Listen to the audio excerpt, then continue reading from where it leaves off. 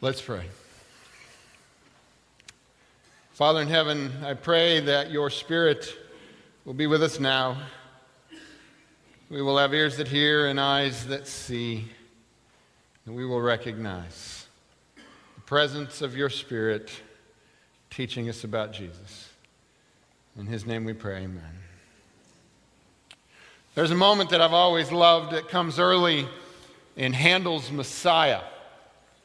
It's a moment that I've always loved, though not always, I think, a moment that I've fully understood, which is not to suggest I fully understand it now, but it's one of those moments where the words seem incredibly important. You ever hear words and it's like, that seems important, but I'm not sure I know why.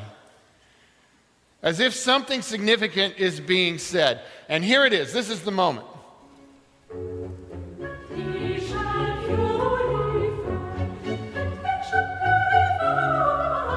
Sing along if you know it.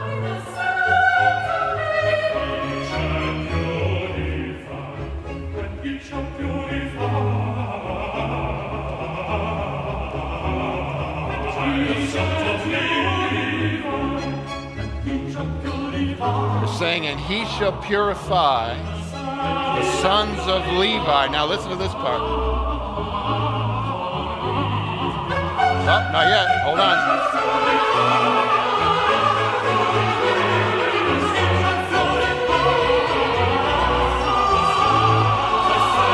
All right, here it comes. Listen.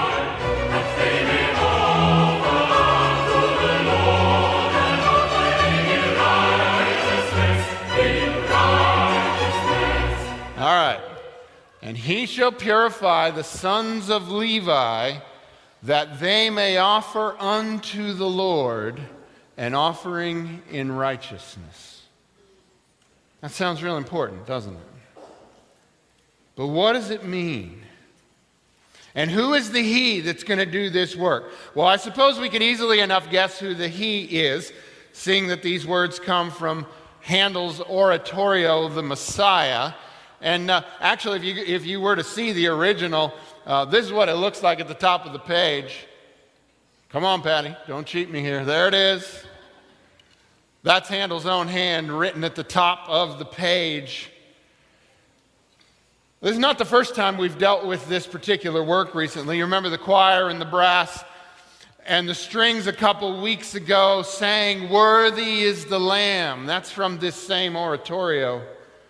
Stay tuned. You might hear that again sometime mid-year. It's not just Christmas music. Maybe we always think of it in terms of Christmas, but it's the story of Jesus, really. It's his whole life. But as this is the first Sabbath of December, and it's in the Christmas context we usually think of it, and Christmas Day itself is 3 weeks and a day away, I bring these words to your attention in this context.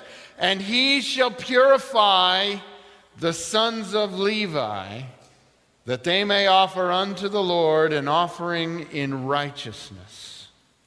Who is this about, and what does it mean? My goal for today, in the next few minutes, is to explain what this means and help you to understand why a group of wise men from far away, we're not actually going to talk about them, but why a group of wise men from far away came and bowed down and worshiped a baby. That's the goal. So let's see if we can get there from here. Do you know where these words in this song from the Messiah come from? Interestingly, they come from a chapter of a book you probably know of, but for a completely different reason. Those words come from the book of Malachi, chapter 3. Does anyone know anything else that comes from Malachi, chapter 3? Well, you have in front of you a little white envelope. Maybe you've seen it before. I got a little picture here to remind you there. You ever seen that guy before? Yeah, I got a little envelope there, and it's got print across the middle. Grab one of those and look at it. I'm not tricking you into giving offering right now. I just want to show you something there. Grab one of those and take a look at it, and you'll see written across the middle of it, it says, "Bring the whole tithe into the storehouse. Test me in this, says the Lord Almighty, and see if I will not throw open the floodgates of heaven and pour out so much blessing that you will not have room enough for it." It's a very nice passage, isn't it? But that's not the part of Malachi 3 I want us to look at today. Though interestingly, what I do want us to look at does have something to do with bringing offerings to the Lord. I want to look earlier in this chapter, and we're going to look in the book of Malachi anyway, in the King James Version, because that's the version that Handel used when he wrote the Messiah, and how he wrote it is what dominates my ear. So when I hear it in any other translation, it sounds funny. So here we go. Malachi 3, verse 1, the first part says, "Behold, I will send my messenger, and he shall prepare the way before me." Now we're going to stop right there, because from this, we're going to be able to easily establish who the part that follows is about, because Jesus himself quotes this very passage. It happens in Matthew chapter 11, and it reads like this, beginning in verse 2. When John, who was in prison, heard about the deeds of the Messiah, he sent his disciples to ask him, "Are you the one who is to come, or should we expect someone else?" Jesus replied, "Go back and report to John what you hear and see. The blind receive sight, the lame walk, those who have leprosy are cleansed, the deaf hear, the dead are raised, the good news is proclaimed to the poor. Blessed is anyone who does not stumble on account of me." As John's disciples were leaving, Jesus began to speak to the crowd about John. "What did you go out into the wilderness to see? A reed swayed by the wind? If not, what did you go out to see? A man dressed in fine clothes? No, those who wear fine clothes are in king's palaces. Then what did you go out to see? A prophet? Yes, I tell you, and more than a prophet. This is the one about whom it is written." And now he quotes Malachi 3. "I will send my messenger ahead of you who will prepare your way before you." Then verse 11, "Truly I tell you, among those born of women there has not risen anyone greater than John the Baptist. Yet whoever is least in the kingdom of heaven is greater than he. For all the prophets in the law prophesied until John. And if you are willing to accept it, he is the Elijah who was to come. Whoever has ears, let him hear." That sounds familiar, doesn't it? I guess that's not just a message to the churches, isn't it? Back to Malachi 3 and who it's about. Malachi 3, verse 1. "Behold, I will send my messenger, and he shall prepare the way before me." Jesus quotes this as applying to John the Baptist. And then it goes on, verse 1. "And the Lord whom ye seek shall suddenly come to his temple, even the messenger of the covenant whom ye delight in. Behold, he shall come, saith the Lord of hosts." So the text says that the messenger will come, and then after the messenger, the Lord whom ye seek shall suddenly come to his temple. It's hard not to sing that as well, because that's part of the Messiah, part of the oratorio. So if John the Baptist is the fulfillment of the messenger mentioned in the passage, who then will be the one who suddenly comes after him? Matthew chapter 3, verse 4. "John's clothes were made of camel's hair, and he had a leather belt around his waist. His food was locusts and wild honey. People went out to him from Jerusalem and all Judea and the whole region of the Jordan. Confessing their sins, they were baptized by him in the Jordan River. But when he saw many of the Pharisees and Sadducees coming to where he was baptizing, he said to them, 'You brood of vipers, who warned you to flee from the coming wrath?'" It's an interesting phrase, isn't it? "Produce fruit in keeping with repentance, and do not think you can say to yourselves, 'We have Abraham as our father.' I tell you that out of these stones God can raise up children for Abraham. The axe is already at the root of the trees, and every tree that does not produce good fruit will be cut down and thrown into the fire." I want you to notice the fire language John is using here. Verse 11, "I baptize you with water for repentance.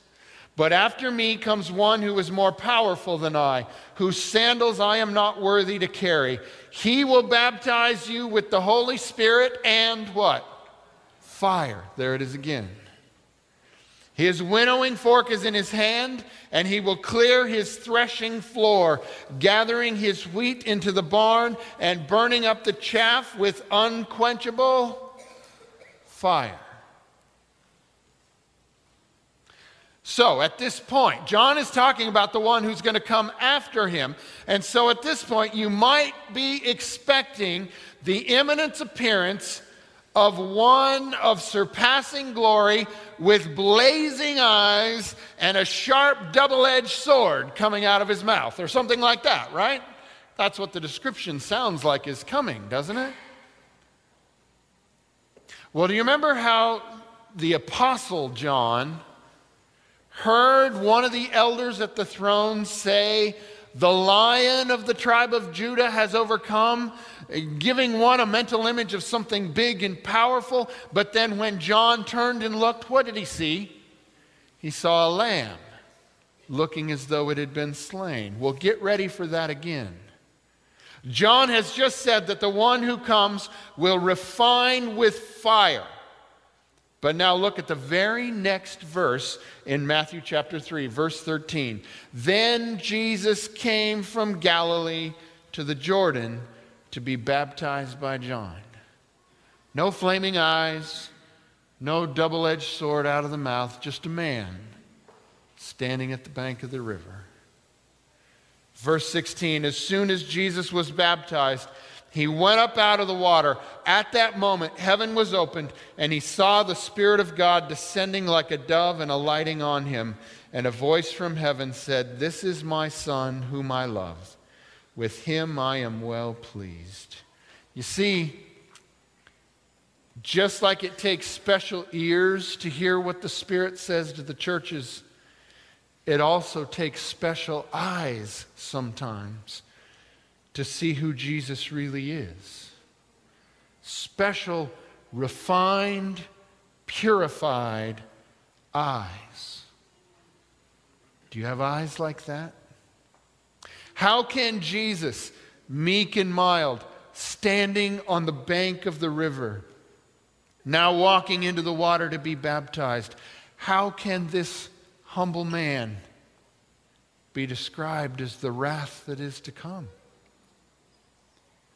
Malachi 3, verse 1, "Behold, I send my messenger, and he shall prepare the way before me. And the Lord whom ye seek shall suddenly come to his temple, even the messenger of the covenant whom ye delight in. Behold, he shall come, saith the Lord of hosts. But who may abide the day of his coming? And who shall stand when he appeareth? For he is like a refiner's fire, and like fuller's soap. And he shall sit as a refiner, and a purifier of silver, and he shall purify the sons of Levi, and purge them as gold and silver, that they may offer unto the Lord an offering in righteousness." One of the saddest stories that the Bible tells is how often the Levites, the ones specially chosen to offer the sacrifices to the Lord, how often the Levites became corrupted. Does making an offering in righteousness matter? Well, two of the first priests found out that it did. Nadab and Abihu. Leviticus 10, verse 1. Aaron's sons, Nadab and Abihu, took their censers, put fire in them, and added incense, and they offered unauthorized fire before the Lord, contrary to his command. They brought an offering in unrighteousness. So fire came out from the presence of the Lord and consumed them, and they died before the Lord. Moses then said to Aaron, "This is what the Lord spoke of when he said, 'Among those who approach me, I will be proved holy. In the sight of all the people, I will be honored.'" Sometimes the Levites didn't offer offerings in righteousness. Then there were the sons of Eli. 1 Samuel chapter 2, verse 12. Eli's sons were scoundrels. They had no regard for the Lord. Now it was the practice of the priests that whenever any of the people offered a sacrifice, the priest's servant would come with a 3-pronged fork in his hand while the meat was being boiled, and would plunge the fork into the pan or kettle or cauldron or pot. Whatever the fork brought up, the priest would take for himself. This is how they treated all the Israelites who came to Shiloh. But even before the fat was burned, the priest's servant would come and say to the person who was sacrificing, "Give the priest some meat to roast. He won't accept boiled meat from you, but only raw." If the person said to him, "Let the fat be burned first, and then take whatever you want," the servant would answer, "No, hand it over now. If you don't, I will take it by force." This sin of the young men was very great in the Lord's sight, for they were treating the Lord's offering with contempt. They were bringing an offering of unrighteousness. It matters to make an offering in righteousness.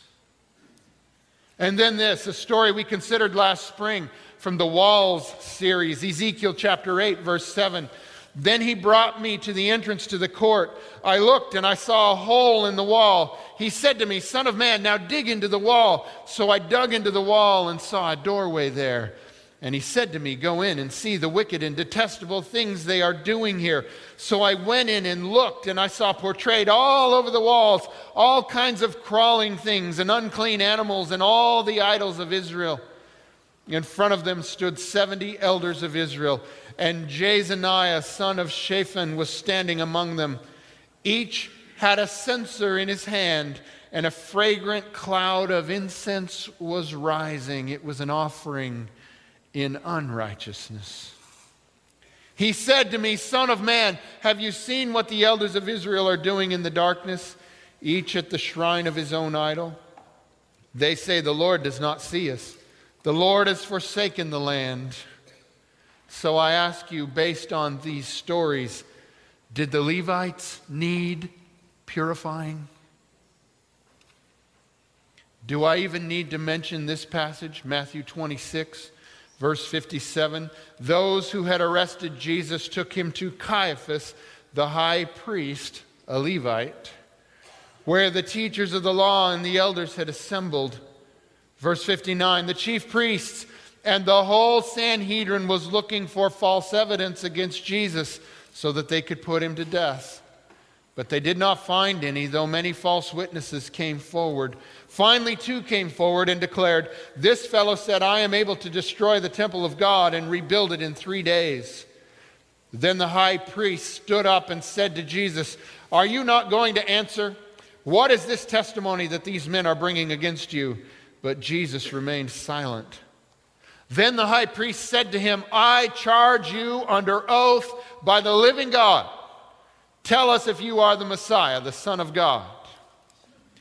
"You have said so," Jesus replied. "But I say to all of you, from now on you will see the Son of Man sitting at the right hand of the Mighty One and coming on the clouds of heaven." Then the high priest tore his clothes and said, "He has spoken blasphemy. Why do we need more witnesses? Look, now you have heard the blasphemy. What do you think?" "He is worthy of death," they answered. Then they spit in his face and struck him with their fists. Others slapped him and said, "Prophesy to us, Messiah. Who hit you?" It's an ugly story, isn't it? It's a story about the Levites.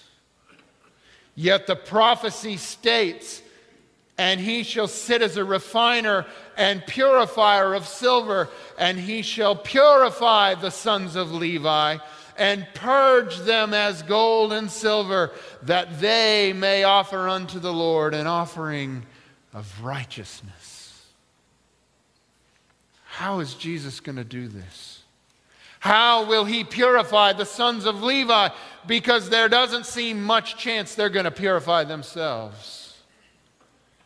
God tells us through the prophets how he's going to do it in a most remarkable passage. Zechariah chapter 3, verse 1.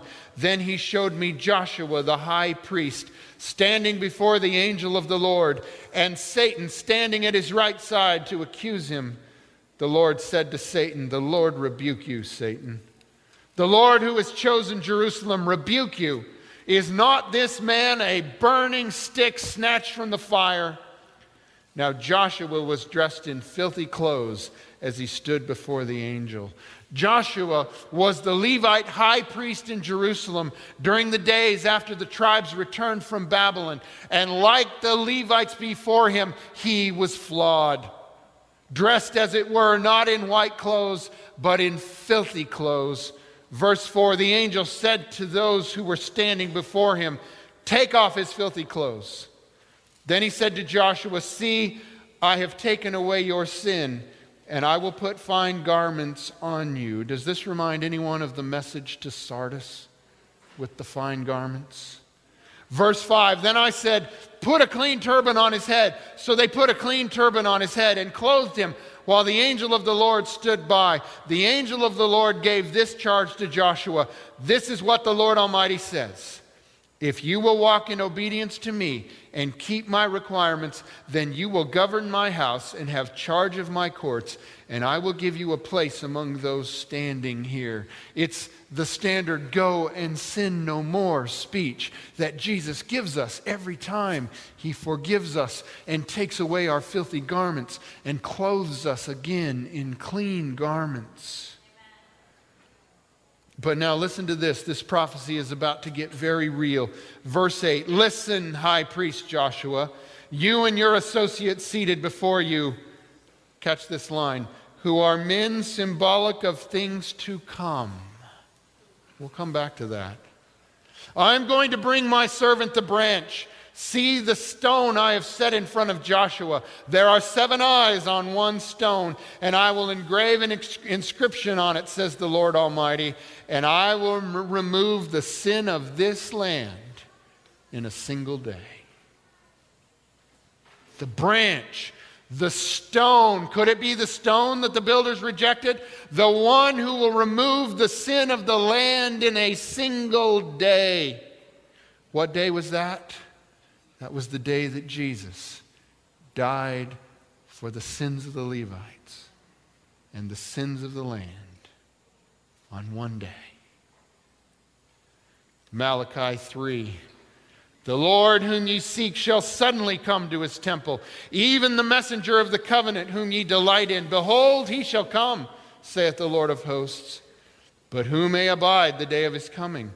And who shall stand when he appeareth? For he is like a refiner's fire, and like fuller's soap. And he shall sit as a refiner and purifier of silver, and he shall purify the sons of Levi, and purge them as gold and silver, that they may offer unto the Lord an offering in righteousness." God does not promise without delivering on his promise. So perhaps at this point you've kept this at arm's length, and we're about to wrap it up now, but I need to bring it home for you.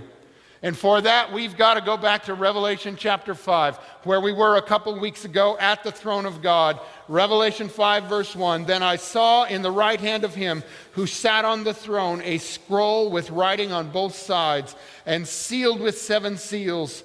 And I saw a mighty angel proclaiming with a loud voice, 'Who is worthy to break the seals and open the scroll?' But no one in heaven or on earth or under the earth could open the scroll or even look inside. No one could purify the Levites. I wept and wept because no one was found who was worthy to open the scroll or look inside. Then one of the elders said to me, 'Do not weep. See, the Lion of the tribe of Judah, the Root of David, has triumphed. He is able to open the scroll and its 7 seals.' Then I saw a lamb, looking as if it had been slain, standing at the center of the throne, encircled by the 4 living creatures and the elders. The lamb had 7 horns and 7 eyes," just like the 7 eyes in Zechariah, isn't it? "Which are the 7 spirits of God sent out into all the earth. He went and took the scroll from the right hand of him who sat on the throne. And when he had taken it, the 4 living creatures and the 24 elders fell down before the Lamb. Each one had a harp, and they were holding golden bowls full of incense. This is an offering in righteousness right here, which are the prayers of God's people. And they sang a new song, saying, "You are worthy to take the scroll and open its seals, because you were slain, and with your blood you purchased for God persons from," catch this, "every tribe and language and people and nations." You see, this is the work that Zechariah reports that will be done in a single day. But now, note this part, because this is where this whole message gets real for all of us. Verse 10. "You have made them," who's them? Every tribe and language and people and nation. "You have made them to be a kingdom and" what? "Priests." You're the Levites now. "You have made them to be a kingdom and priests to serve our God, and they will reign on the earth." It's not the Levites as the descendant of Levi who are the priests anymore. Remember, John the Baptist said God could raise from these stones sons for Abraham, sons for Levi. Congratulations, stones. You've been raised as sons of Levi by God's grace. And now it is us. We are the ones bringing offerings in righteousness, or at least I hope that's what we're bringing. You see, we have all been made to be priests, to offer sacrifices of praise to God. But it's not because of our righteousness. No, it is by grace through Jesus Christ alone that we stand as a kingdom and priests. We stand before the throne. And it is only through the refining fire of the purifier that our offerings can be given in righteousness. It was in order to make us righteous that Jesus was born. That he came to be one of us, because none of us, not one, was righteous. So he came to be righteous in our place. So what offering do you bring to the throne of God today? Are you bringing an offering in righteousness? It will be a righteous offering if you let the purifier and the refiner purify and refine your gift. So now do you see why the wise men of old came and bowed? They didn't see the baby. They saw the purifier. They saw the refiner. They saw the one who would turn even them into Levites, bringing offerings of righteousness. Will you let the purifier purify your gifts? He who has an ear, let him hear. Let's pray. Father in heaven, we pray that the purifier born in Bethlehem would come to us with his refining fire and transform us into Levites who bring offerings of righteousness and praise. In Jesus' name, amen.